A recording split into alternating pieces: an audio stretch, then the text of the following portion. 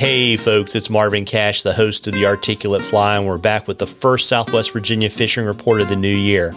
Happy New Year, Matt. Happy New Year, Marvin. I hope you guys had a good holiday. It was good. We got to spend about a week up in Virginia and came back to North Carolina probably 2 or 3 days before the first. How was yours?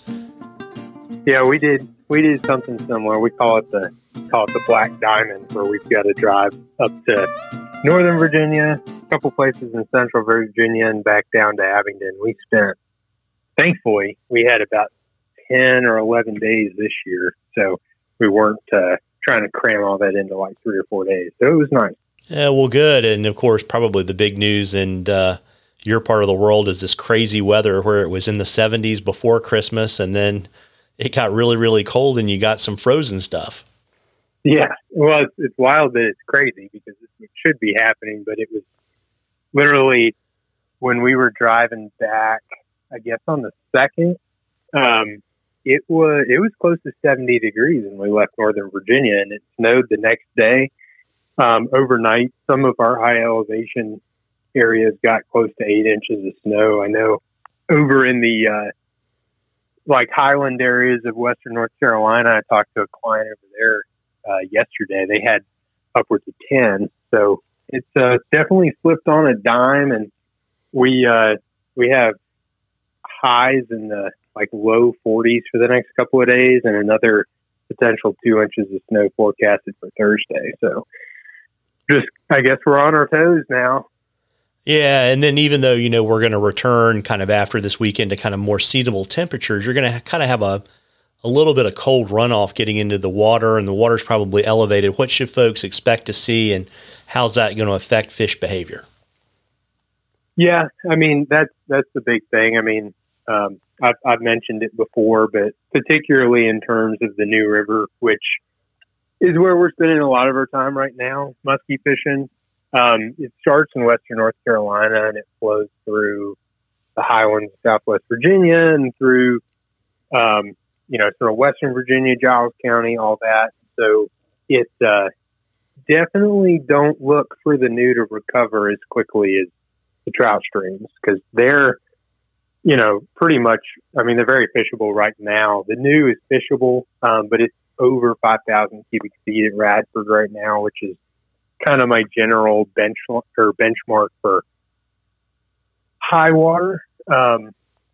And it'll just take a while because, like you said, we've got 10 inches of snow in some places within the watershed.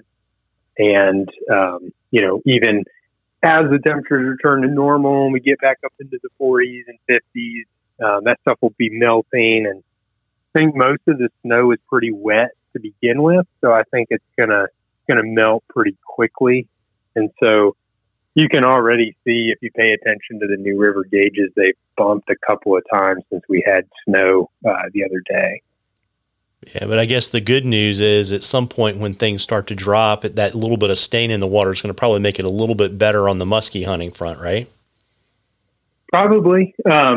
Yeah, I have actually not seen the new firsthand in the last day, but had some secondhand reports that it's a little bit stained brown. I'm headed up there tomorrow to check it out and see what's going on. But it, I mean, before Christmas, we were out and it was super, super clear and really low, and lower than the seasonal summertime average. And fish are still moving, but it's, as we talk about, it's tough to get them to commit by the boat. I think that last day we had 17 follows, and we managed to get exactly one of them to eat a fly by the boat. So that will probably get a little bit easier. The flip side is you won't probably see as many, but sort of your predatory edge will be kicked up a notch. So that's always good. There you go. And, we don't have a listener question this time, but next time we're going to draw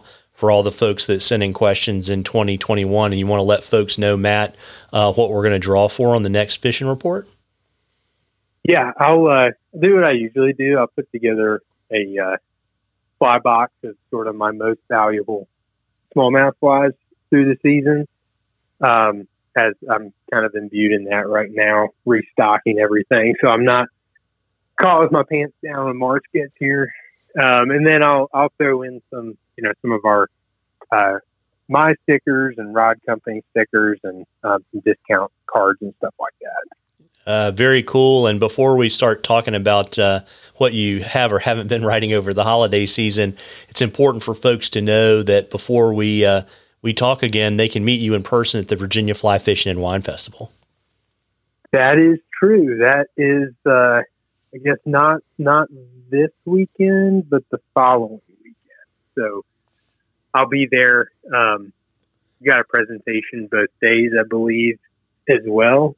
Just talking about smallmouth fishing and muskie fishing, and just all what we've got going on down in Southwest Virginia and the different fisheries. And look forward to seeing anybody that's coming out. Yeah, and folks, just so you know, the best place, I think it's vaflyfishingfestival.org, and it's January 15th and 16th in Doswell, Virginia at the Meadow Park Event Center.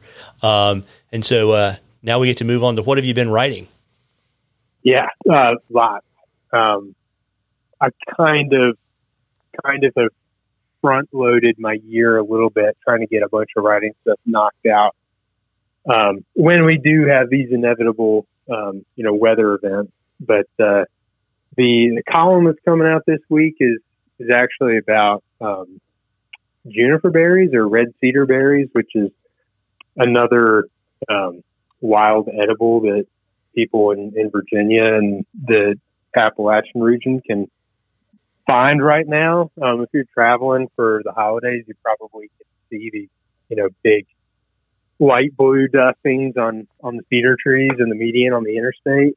And a lot of people don't know you can actually eat those things. They go particularly well with a lot of wild game, venison and duck and stuff like that. So putting that out, and then got a couple things for Hatch Magazine coming out, and then a couple of more sort of destination-y kind of pieces for American Fly Fishing Magazine I'm working on right now, particularly about a couple of our local trout streams.